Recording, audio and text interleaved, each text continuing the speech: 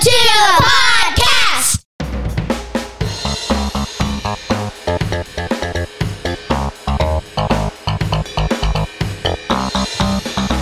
Come be part of the conversations that happen around my kitchen table. He's John Branyan, and he's been a stand-up comic for more than 30 years. She's Amanda McKinney, and she's been my daughter for her whole life. Our family believes laughter is a gift from God. We often discover it while discussing culture, faith, and family. So go ahead and pull up a chair, neighbor. Can I call you Carl? There's plenty of room here for you. There's so much room here. So much room for Carl. Tabby just stepped out. She sat Warren unceremoniously on the ground here next to me and threw a plastic ruler at him. Yep. And you can do that with children. You can just throw them whatever random thing and they'll play with it.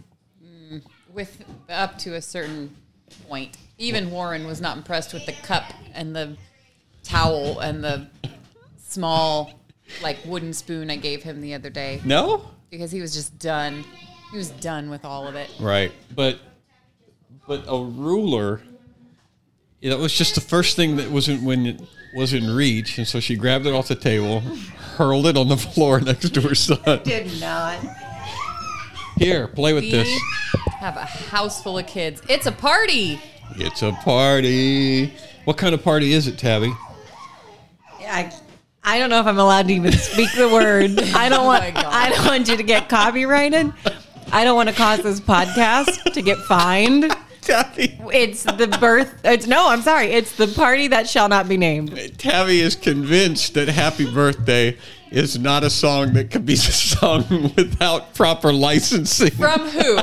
Specifically from who, Tabby? Please tell Carl. Tell Carl who owns the rights to Happy Birthday. Go ahead. Before he he accidentally sings it and incurs just a second ago, fines. you were very, very proudly, very assuredly, self-confidently announcing it, and now you're not going to say it. Go ahead. It's Michael Jackson. He's not afraid to say it. Or his estate, because he's now since passed. He is deceased, right? Yeah. So Michael Jackson's estate owns Happy Birthday. Yes, it's not public domain. And so that's the reason that when you go into restaurants, according to Tabitha, when you go into restaurants, they have a tricked up song that they sing that's not traditional Happy Birthday. And she says that's because they'd have to pay Michael Jackson. That's because they'd have to pay Michael Jackson's Correct. estate. And they're afraid that the thousands upon thousands of agents roaming around the country making sure that Happy Birthday is not sung. No, I am sure there are some rogue businesses out there. Like, I'm sure a small local business here in Indiana probably just sings Happy Birthday. But if you're a big multi-million dollar chain, they're coming for you. Mm-hmm. It's not public domain. Right. So what I was saying was... This has been a public service announcement. We have a lot of kids here. They're all tricked up on cake, on Cherry Delight. Speaking of which, I haven't had any of that yet. Oh, well, we are going to have to pause one way or another. Eat some. It's definitely going to happen. So. Oh, Carl, it's got graham cracker crust, I think, right? Yeah. Yeah. It's graham cracker crust, and it's got cream cheese and whipped cream and stuff, and cherry gunk poured all over the top of it. It's so good. Yeah. So there's just not enough of it. There's only like a half an acre of it out in the kitchen. This and is it's how not enough. This is how we used to record, when we just kind of hit record, knowing full well that it wasn't going to go real long. Not knowing for sure how long we would be able to talk before we'd have to pause. But we're going to pause today because I have to put my kids down for rest once they're done eating the dinner portion of their food. So we're planning to be interrupted. Yeah, it's going to happen. And then you can have some of your dessert. Mm-hmm. So. Okay. Well, it's, it's my birthday today. And he is 108 years old. Oh, 14 years old. Luke and I technically, and our kids already celebrated. Yes, that was one of my favorite things about this birthday is Mandy sent me a text yesterday and said, I don't have my phone with me because the text exchange was pretty entertaining. She goes, I said, are you at Lighthouse? Are you at Lighthouse? And I said, yes. And you said, well, that's dumb. That's dumb. And I said, why? And you said, well, we were going to take you out and celebrate your birthday. This was yesterday. Yes, And I then- was here. And then I she was said, we might do it anyway without you. Tabby and Joe were here when I said that. I was like, he says he's busy. Maybe we should all go out anyway. Right. Well, because we And- weren't sure. I was like, well, it's going to be hard to do it on his birthday. Maybe we should stick around and we'll go too. And it'll be a big take Dad out for his birthday. And Yeah, and then I couldn't because Yeah. I had to do Lighthouse last ruined night. But no matter. But they went anyway and sent me a picture. Luke and I went with our kids. Sent me a picture of their family gathered. It looked like Texas Roadhouse. No, you're or- at Fazoli's. Fazoli's, yeah. And sitting around the table. Did you have somebody else take the picture? No, he sat it up on the windowsill and hit the timer. Ah, okay. Because Yeah. no one was even holding the camera. I thought you had somebody else do it. And yeah, it's like, happy birthday. We're celebrating Dad's birthday without him. So I was not even there. It was great. And then she goes, the original plan was to have burgers, cheeseburgers. Yes. But then I realized I didn't have buns, ... or burgers. That's totally true. Yeah, that's true. I knew I didn't have lettuce, and I thought, oh man, I may have to like run and grab some lettuce, I or don't we have can any just go buns. without it. And then I looked in the cabinet, and I'm like, well, I have one bun, so that's really annoying. And then I went out to the freezer to see if there was something else I could do instead of burgers, and that's when I realized I don't even have any frozen burger patties out here. So the Nothing. cheeseburgers were just going to be cheese. All I had was Just a piece of cheese on a I paper had some plate. pickles and onions and tomato ketchup. Just fixins. Yeah. Just going to have burger fixins. i.e. a salad. Yeah.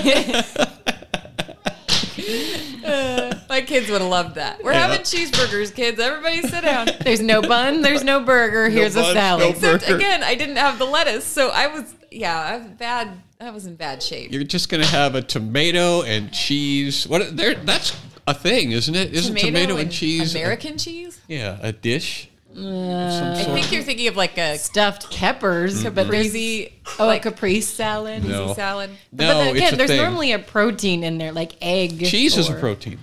Yeah, it is technically. Tomato is not. Oh, look, Silas is here. Oh, you know what I think it is? I think that here the for? tomato and cheese is actually owned by the Michael Jackson estate. Yeah, that's so what it is. You guys had eaten it. So if you eat just tomato and cheese, it's called a happy birthday tomato.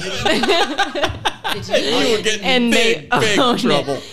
Again, I'd like to reiterate, if you're singing happy birthday at your private gatherings, that is totally fine, but you cannot commercialize it. You can't make a You profit. can't be selling it from your own backyard. You cannot be turning a profit with happy birthday. Right.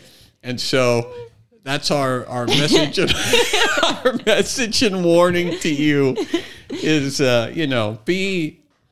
be considerate and be mindful of the law. I'm going to ask JT. I'm going to put Simon to bed and I'm going to ask JT. You're Okay. going to feel stupid. All right, Simon is going to bed. And is Warren going to bed with his haircut? Well, he has to. It's the only place he can go with it. Tabby cut his hair yesterday. He took a big chunk out of the back of it. It's not large. It's a just big- noticeable. it's a big enough chunk that you like, wow, somebody took a chunk out of his hair. It doesn't look like it's supposed to. It requires a picture because when I did it, I was poloing the girls, and so he's on my hip, and I'm like, "Here's Warren. We cut his hair, hooray!" And then I flipped him over and was like, there he was. "Here's his hair." And I couldn't stop laughing. What's great about giving children awful haircuts is they just don't even care. I mean, everybody, we were laughing at him, and he doesn't care. He doesn't know. Well, the nice thing about it being a baby is that they still look cute. So Yeah, they do. even though he's got They do. an awful haircut, he looks cute. He's yeah. All right. So I had a couple of things that we could talk about, but they just seem unhappy and dour. Not birthday enough. Well, here's the thing. Neither one of us have our phones, and my kids are asking for their cake. So we're going to pause and come up with something to talk Can I eat about. some of my stuff too? Only when you come up with something to talk about on the podcast. Okay, I'll think about it, and we'll be right back. Bye, Tabs. Bye. She's leaving. She's not going to stay with us for the remainder of this podcast. Mike, Well, I wasn't truly planning on it. I would be an unwelcome guest. You were totally welcome. As long as I was the Newman in this group. The Newman. I know. I heard, but I don't know if Carl could hear. So I taught at Lighthouse yesterday, and I taught about. I taught from 1 Thessalonians, same thing as I taught about on Sunday, and we're going to be going to another church in a couple of weeks. Mm-hmm. And is that weird? Is it weird to ask people to go to a church that isn't their regular church? Yeah. Okay. It's weird. People like the idea, I think. If you were to explain, churches need to do more things together, they would be down with that. They'd be like, yeah, across the denominational barriers. Yes, we should shake hands with our brothers and sisters from other congregations. Mm-hmm. But especially on a Sunday, I don't think people would normally go, yeah, I'm just going to go on a Sunday to a different church. Because to a different gathering. Because if I was going to go to another church on a Sunday, I might as well keep going to that church or other churches every Sunday. What's to prevent me from actually becoming a member at this other church? Well, what's to prevent you from just never going to church again on a Sunday? Right. Right. That's how people feel. They start to have an existential crisis if you go too far into the why don't we or why do we? Why do we do this? Why don't we do that? So, but isn't that a good thing to do, though? To have an existential crisis? No, not to have an existential crisis, but to evaluate and to sort of contemplate your motivations for doing things. I'm not suggesting that we go to that church henceforth and forever from now on, but what's wrong? But why aren't you? Why aren't you suggesting? What are you trying to give me a crisis? Yeah, I'm trying to. Why does it have to be that? I mean, do people think like you, or are you weird in that I don't think people ask that question. I don't think people visiting a church on Sunday would go, hey, why don't I just go to here every Sunday? You asked if it was weird to go to another church on Sunday, and then you just answered your own question. Yes, because people don't think about it. They don't ask themselves why I shouldn't go to this church anytime. Mm-hmm. And then if they are going to go scout for other churches, it's usually because they're frustrated with what's going on at the current one. That's weird, because I do think about it. I think about it like almost every week. I think about, well, this is the church that I go to, not because it's the only church I could go to, but because it's the church that I go to. Just like being married. Mm-hmm. You know, this is the person that I'm married to. Not that I couldn't be married to other people, but I'm not. This is my spouse. You're asking a different question but now. But that doesn't mean that I can't go to another family's place and eat dinner. It does mean that you're weird. It does mean that you're weird, which was your question. How common is it for people in one church to get together and say, okay, mark your calendars, because in 5 weeks or 6 weeks or whatever, we're going to meet, not here, not where we are now. We're going to go to a different congregation because I'm preaching that day. The only time that ever happened that I can remember in my own life was when my sociology class in college decided to go, and it was homework. Like the professor organized a trip to the all-black church in Fort Wayne. Right. So that we white kids could go and experience some culture. Black church. And so that was on a Sunday morning, just a normal Sunday, where she said, instead of going to your normal church, your home church, we're going to all go together as a class to this church. And did they know that you were coming? I think they did. Because Okay. she knew the preacher there. So. Well, see, that was more of it's like a field trip. Right. What would you call this? What's the difference between? I don't know. I hadn't planning to go as a class and planning to go as a Sunday school class. I just am friends with the guy who's the preacher at this church, and he asked me to come and speak. And so I, Carl, to bring you up to speed, talked to the people at my church who are in my Sunday service, and I said, a few weeks from now, I'm going to be preaching at this other church. Y'all should come with me, and we'll go together. And I'm just having some thoughts that maybe some people are maybe that's weird. Weirded out about Okay, well, I'm trying to put those thoughts to bed. Yes, it's weird. Yes, people think it's weird. There you go. What else would you like to know? Because there's no other places, or I can't say no other places, but there are very few other places that would even have a situation where you could invite the congregation to go with you. Most of the time when a preacher or a speaker goes to another church to speak, he gets the substitute to speak at his home church. He doesn't take the church with him because there's more than like 15 people in his service, for one thing. For another thing, he's often getting on an airplane or somewhere going far. Now, he's not going 20 minutes away. Right. And for a third thing, because the people who are at his home church are gathering together, that's their weekly family reunion. Like they go and they're glad to be meeting together. And so it would be weird for you to say, hey, instead, let's just go to this other person's family meeting. You mentioned going to another family's house for dinner, which is a thing that happens. Right. But you wouldn't wait until we had planned a birthday party here at my house and then say, all right, everybody, let's go to a different house. To this person's house for dinner tonight. It's like, well, we already have plans. We have standing plans to meet here at this place. Okay, what you say is making sense to me. Now, the other question that I'm pondering is, don't we talk about unity? Don't we talk about how we are all like together in Christendom? Yes. And then, but we don't really mean, and I don't think we should mean, that we're literally meeting together, that we're all gathering together. People would be more comfortable with it if it was a Tuesday or a Monday or a Friday. Instead of a Sunday. Any other day of the week, because again, there's already a service that everybody who goes to your home church is planning to be at. So you're asking them to change their plans to go to somebody else's event. Now, if we were getting together on but and not it's a the ones midweek in our service, group. The ones in our group, if we're all, because it's such a small group. That's why I mentioned that. That was point 2. Remember, there's more than 15 people in other people's situation, but not in yours.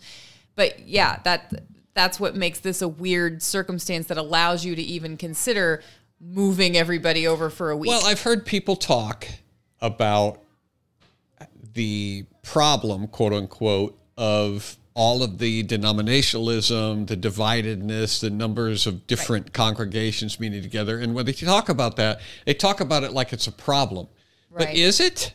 I mean, is it really a problem that there are 7 churches on the street where our church is, and they all kind of do their thing and independent of each other? I think it's less effective than if we had a little bit more communication and teamwork. I think if we knew each other, that we could probably do more. And there have been times where they do. Like, there have been times where churches will get together for a citywide event, and they'll like take out booth space at a convention, or they'll be in a parade as the church section of the parade or whatever. Like, I can think of situations many years ago, they put on a interdenominational, a musical, The Passion Play. I remember that. And so that was there. Whenever you say to people, hey, we should reach across the aisle and have unity, they're usually on board. That's why I said that people. But are they? I don't know that. I agree. I remember those things that we did, but not everybody is that. Yes. Is that warm to the idea? Yes, they are. No, they're not. They are. We did a community church event years ago when we had a comedy show, and I went around to the churches and said, hey, we're having this comedy show. Tim Hawkins was coming in, me, Dave Pendleton, somebody else too. I can't remember.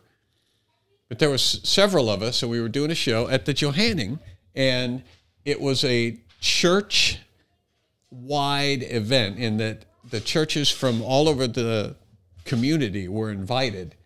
And I went to one particular church, and the pastor, I talked to the pastor, and he said, well, normally, if we were going to do something like this, we would just do it ourselves. And I said, right, but this is a effort. I'm not talking about like everybody getting together to bowl or everybody getting together to have a carnival. You're talking about everybody getting together for worship on Sunday. I'm talking about if you ask churches to jump in and help you sponsor a missions trip, or something like that, they are generally on board with that. When you market it as we're all coming together for the sake of unity, people are on board. People love the idea of unity. That's well established. In fact, they're way, way, way, way, way more open to the idea of all of us being unified than all of us debating or arguing or bickering over denominational, over doctrine. Nobody wants to have a debate. Nobody wants to bring apologists in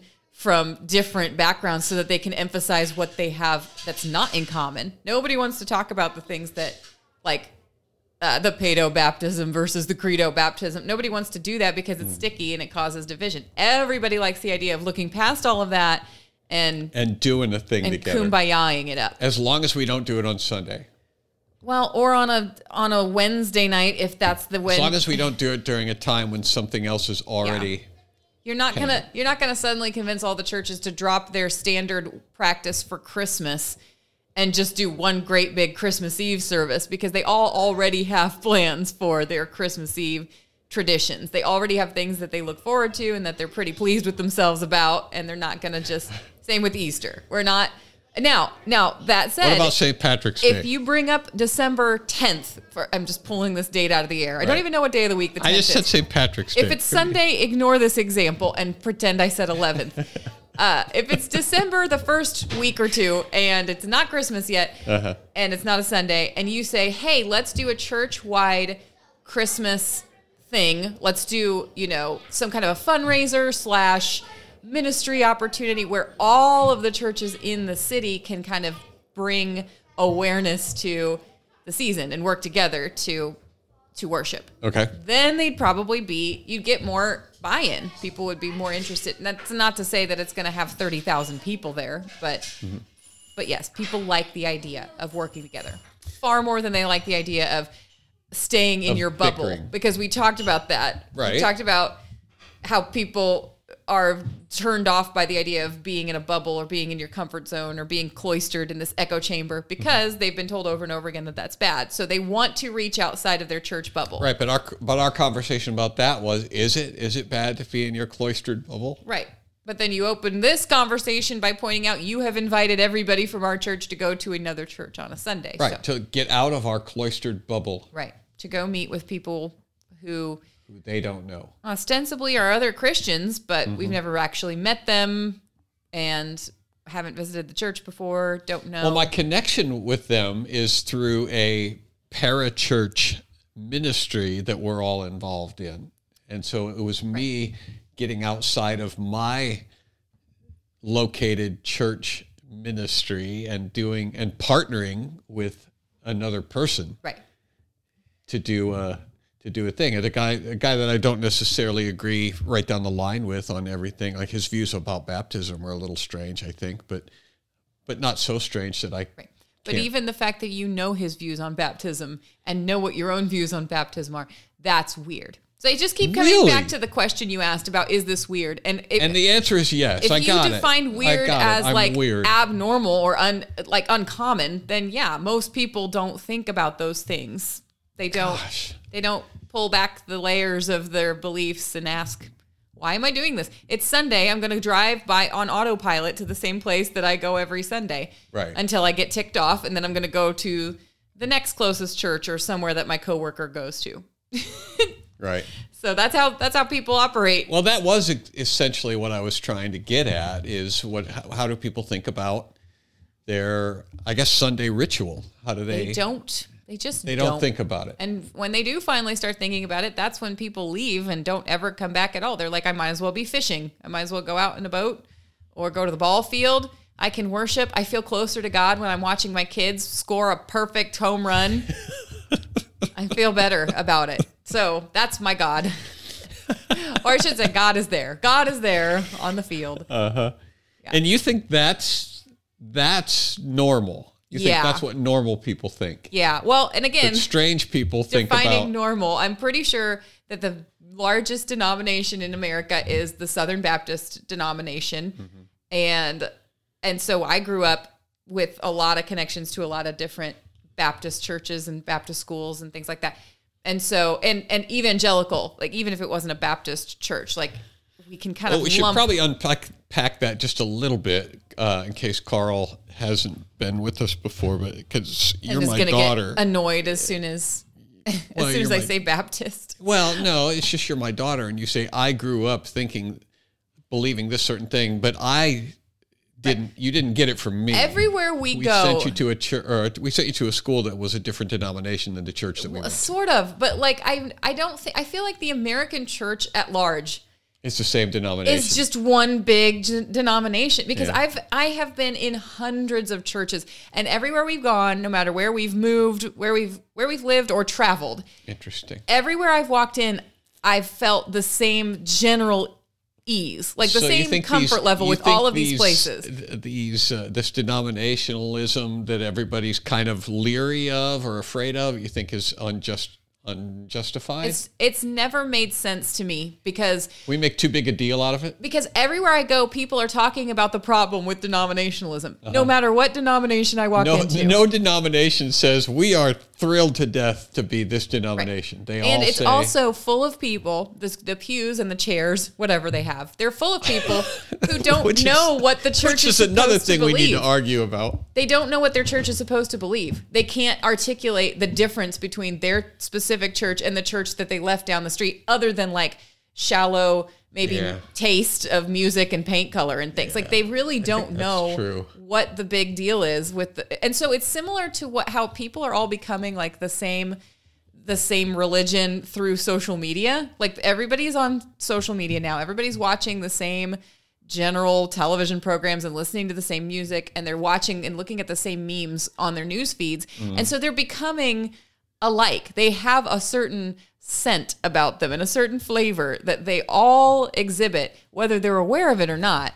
And is there a name for it? I don't know. I just call it American culture, American religion, religiosity. I guess American version of Christianity, American Christendom. But it's hard to describe, except that I've been to many different places, lots of conferences, lots of. I've read lots of people's blogs and listened to podcasts and everywhere we go, it's pretty much the same. I've moved around quite a bit in different denominations. I think I've been to all of them. I've been to Lutherans. I've even been to some Unitarian churches. Yes, I know. I've booked the shows. And yeah, it is from tiny little like window air conditioned farm churches in a cornfield somewhere to these massive giant churches, ugly concrete tombs known as modern mega churches. Yeah, I've been to all of them. Yeah, with 10,000 plus members. Yeah, we've done it all. And so, this denominationalism that everybody is kind of opposed to, your thesis is that it's not that big a deal. I'm not saying that there are we're really not that different. I'm not saying that there are no differences. No, but you're not saying there's no differences, but the differences are not, you don't feel them like when you walk into I'm not even necessarily saying that. Individuals within the church buildings do have strong differences of opinion often. That's true within each church, not just each denomination. What I'm saying is that each church building has that about it. So we have that in common. What we have in common is that all of us have members in our churches that don't have any idea what they believe. And we have somebody else, other members. Well, your suggestion was that that's most Christians. Yes. Well, yeah, most Christians. Because I was asking if it was weird, and you said, yes, it's weird to think about it because most people don't. Right. That's correct. But then also every church or most churches have a group of people who actually do know what they believe and maybe do study their Bible, but they're not really sure how to talk to the rest of the people in the church about it because they have this like almost language barrier. Obviously they're all speaking English for the most part, but they don't really know how to communicate clearly with each other. And so like 90% of our problems for the majority of our life is how do we live in community? How do we have this corporate, this corporate functioning that we're supposed to be doing when Joe over there is really passionate about whatever everybody knows Joe's passionate about. Right. And, Bob on the other side of the congregation. He says amen during the sermon. Bob on the other side of the congregation feels very strongly about this other thing. And we're going to have problems with Betty if we change this or that other thing. And so you spend a lot of time just trying to, first of all, learn what people's triggers are. And then second of all, not triggering figure out how to work with it, work within it. What matters, what's an important distinction versus what doesn't. And what I'm just saying is that Betty and Joe and Bob, they exist in every single church building that I've ever been to. And so regardless of the denomination, you step out a ways, you're like, well, wait, what's the difference here? Like, right. Betty, regardless of the doctrine. And that's when you go, well, why don't we just all meet together? Because then we would have 6 Bettys and 6 Bobs and 6 Joes, and they'd all drive each other crazy. So the individual churches are to keep the weirdos from oversaturating any particular body. One of the things Bob feels very strongly about is that he's a Presbyterian. He knows that. And if you start referring to him as non-denominational, you're going to have a big fire. There's a big fight with Bob because he is not non-denominational. Right. So one thing that all 3 of them can agree on, for whatever reason, all 3 of them agree is that Bob is Presbyterian. Now we're all Presbyterian because we all go to Bob's church, right? So we are now Presbyterian. You put that on the church building and everybody's happy for a minute, but don't really tell only any Bob. of them. It's only Bob that has really strong convictions Don't about tell that. any of them that if you peeked in the windows at the church right down the street, you'd find the exact same debate going on, except that in that case, except it's Betty. They've all decided Baptist is the way to go. And they're Baptists. Yeah. There you go. So are you sure this is right? I'm pretty sure. Are you sure you're right about this? I've been intimately involved in the corporal body, the body of believers in 2 different private schools. Right. And I would say at least a dozen different churches because of living in Fort Wayne. Lived in Fort Wayne and in Kokomo that I remember in my adult life. Right. And then before that, we grew up in Kentucky or spent my preschool years in Kentucky. Yeah. And so that's just my experience in, the Midwest, plus places that we visited. And everywhere I've gone and talking to people, listening to what the drama is in their particular, sector, this is what they're talking about. They're like, oh, yeah, you know how it is when... You know how Bob is. You know how it is when you got a person who's just really, really convinced that everybody needs to wear ties. And I'm like, well, I kind of know, but it literally is just like one person in most cases. Well, I actually do know what it's like when you're supposed to wear a tie. Right. But it's like one person. And even that one person. A couple. There was a few people in this one. Or, you know what? You may be right. It may be just one really loud person that everybody else is afraid of. It's always one dude. And then when you talk to that particular dude about it, even that one dude, you can eventually get to say things like, well, yeah, God's not going to send you to hell for not wearing a tie. I acknowledge that. But I will. Yeah, and then he goes on to detail why I will make your life hell on earth. But if you don't put a tie on. But what's really frustrating is that the problem you're running into isn't even about the tie. Like when you start to realize the problem is one of emotions versus unclear communication, when you realize that Bob is saying things to you with his lips that he doesn't even really mean with his brain because he's emoting out loud. We've talked about this before. Is that because he's carrying some fear about it? Is it anxiety? This is something that he was passed on to him, and he's never questioned it, like you said before. It could be. So he's just adopted it as I don't know. I'm only 30, going to be 35 this year. I have many, many more years of interacting with the Bobs. Why am I even talking to you then? Before I can really no use to pick apart their and dissect their motives. I'm still asking a great many questions about these people. All I know is I've found this cast of characters in every group I've ever been in. And you just check them off the box. It's like bingo. Right. Whoop, there's that one. True. There's this other one. There's the guy who's this way. So maybe they are a denomination. Maybe they're a denomination scattered among all the other denominations.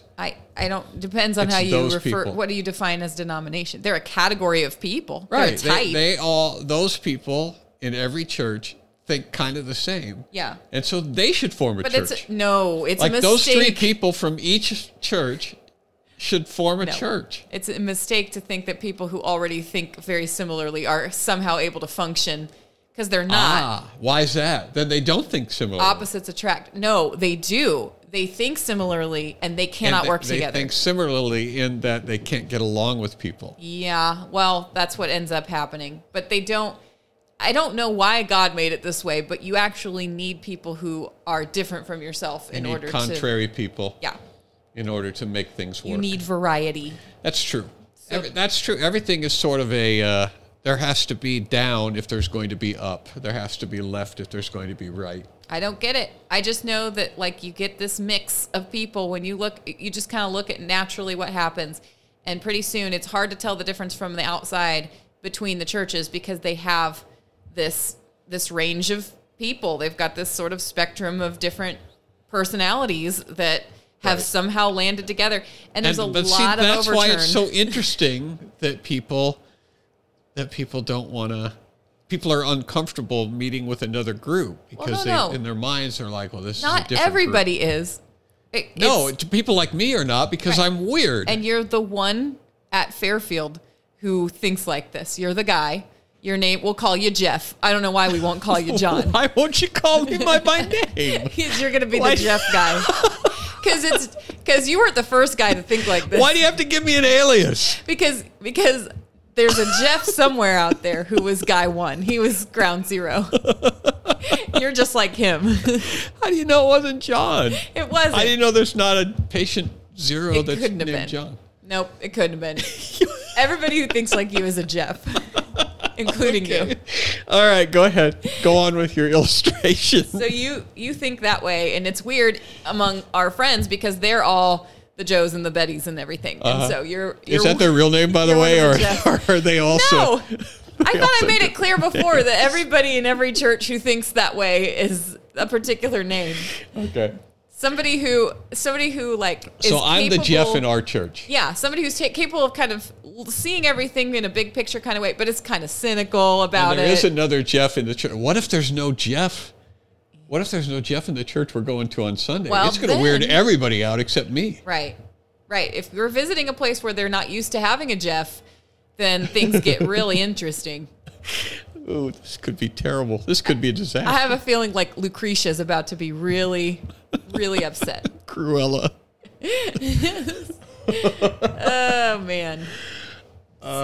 So that's Church Theory 101. Yeah. Thank you for coming to my TED Talk. Well, I think it makes sense, but in the back of my mind, I'm still perplexed by the notion that everybody kind of feels like that we should be together, but at the same time, we can't be together. That's just the because cultural. then Jeff and Lucretia and Betty They're gonna fight. would be out of sorts. Well, okay.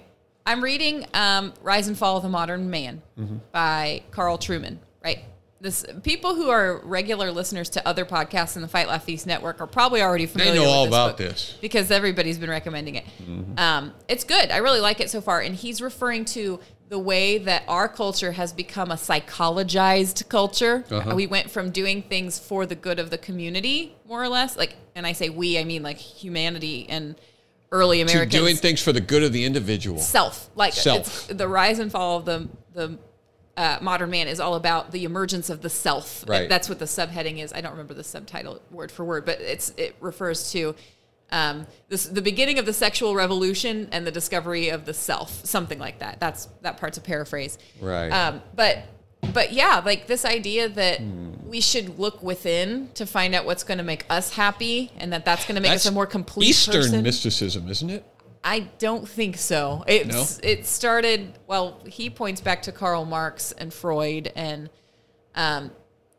Charles Taylor, I think is the name of the guy. It's something Taylor. I might not have the first name right. But Well, the Eastern mystics have been looking inward for a long time. not really, because you're trying to escape yourself and join the void. And we've talked before about how confusing it is and illogical it is, but the more illogical, the better, because logic is just way too earthly. And So the premise is that we are psychologized, and that means that we are intensely interested in what is going to be best for me. right, and we also Not get to us. We also get to create our own identity. That's super important to somebody who, because it's violence or oppression. It's oppression when somebody else tries to tell you how to live because Right. they're outside of you. And so here They you don't know are. your truth. You're this little king of your own, existence.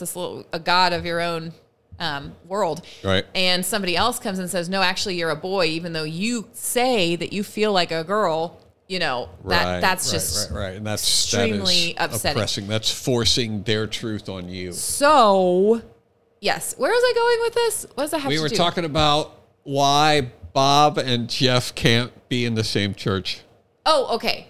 Okay. So the way that the author of this book describes we got here was not through all the Jeffs in the world.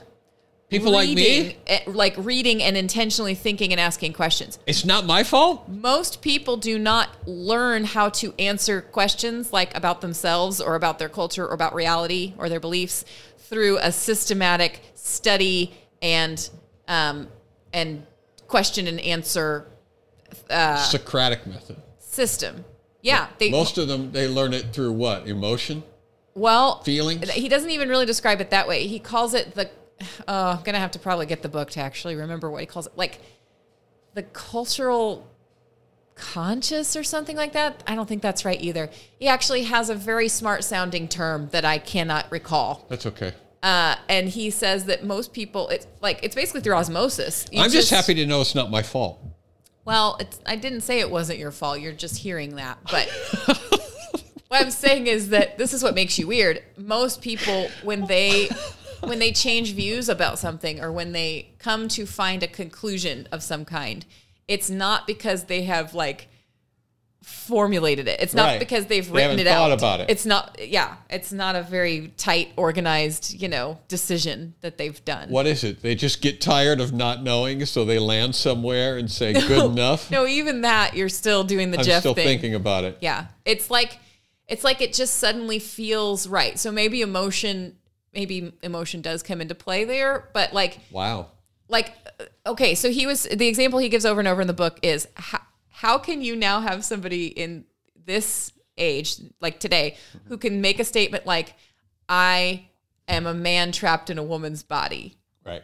How can you say How that? does that happen? And have people not only be not laughing at you, but actually kind of nodding thoughtfully. Smiling. And trying to understand. And encouraging you to continue to seek your truth. Right. He said his grandfather would have found that utterly ridiculous and had no problem telling anyone who said that. Right. That he thought it was ridiculous. There's videos of old guys, yes, encountering these transgender people and saying, you're just... But what do usually they do? Full of profanity. What do those men do and say when they're talking about how ridiculous it is? Do they outline a philosophical argument and explain to you why? They don't. No. They just appeal to the fact that it's always been as they understand it. If they do that, even they don't even feel like they need. They don't even try to justify their position. They just say, "Yeah, you're sick. You need help. You're ridiculous. You're ridiculous." That's the most stupid thing I've ever heard in my life. Right, Yeah. and so and his term for that is just that they just come to believe that, and they don't have to justify it. They don't have to explain it. They don't have to unpack it. Right. And years ago, that was the dominant belief of everyone. Everybody just believed that's ridiculous. What I heard about men and women's bodies. But that is so obviously paper thin and easily disrupted because all you need is somebody to come along who takes a different position and doesn't have to justify it. Right. And there you go. Now we've got a whole culture of people who are like, well, why should I believe what you think? Your truth is different than my truth. Right. Right. And there's no argument for either side. Right. Well, and I should mention an eighth of the way through the book. So as far as how to deal with the fact that people don't usually make their decisions rationally, they make them through some sort of cultural, it's basically like this mass, they just go with whatever the culture's doing. Yeah. They just ride the wave, it's right? This mass understanding. It's just they this ride the wave of culture. General belief, like the dominant belief. Everybody in my culture is getting a nose ring, so I'm going to get a nose ring. Well, why are you getting a nose ring? That's not even the correct question. There is no reason to ask that now question. You're getting it. You don't even ask the question. Right. So why are you getting a tattoo? And then they just look at you like, what a dumb thing to say. We're at 44 minutes now. And so all of this... I finally understand. All of this comes back to the question you asked, is this weird? And the answer is yes. And what I said, or what I tried to say was, only because nobody else is even asking that question. Right. Nobody's asking, why do I go to this church? Nobody's asking, is it weird to go to another church?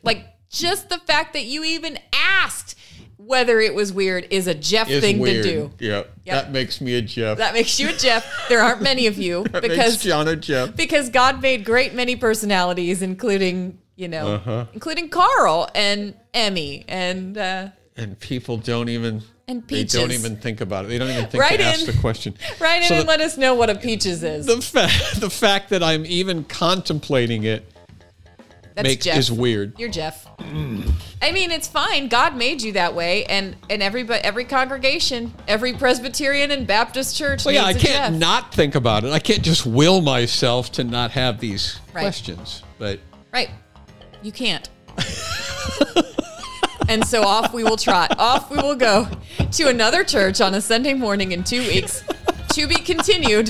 We will find out what happens to all the other people. We'll let you know what happens in a couple of weeks, Might Carl. be spectacular. Jeff signing out. Thanks for visiting the Comedian's House. If you want to spend more time with our family, you can follow John Branyan on YouTube and Facebook. Also email nextdoor@johnbranyan.com with your comments and questions. We'll see you next time.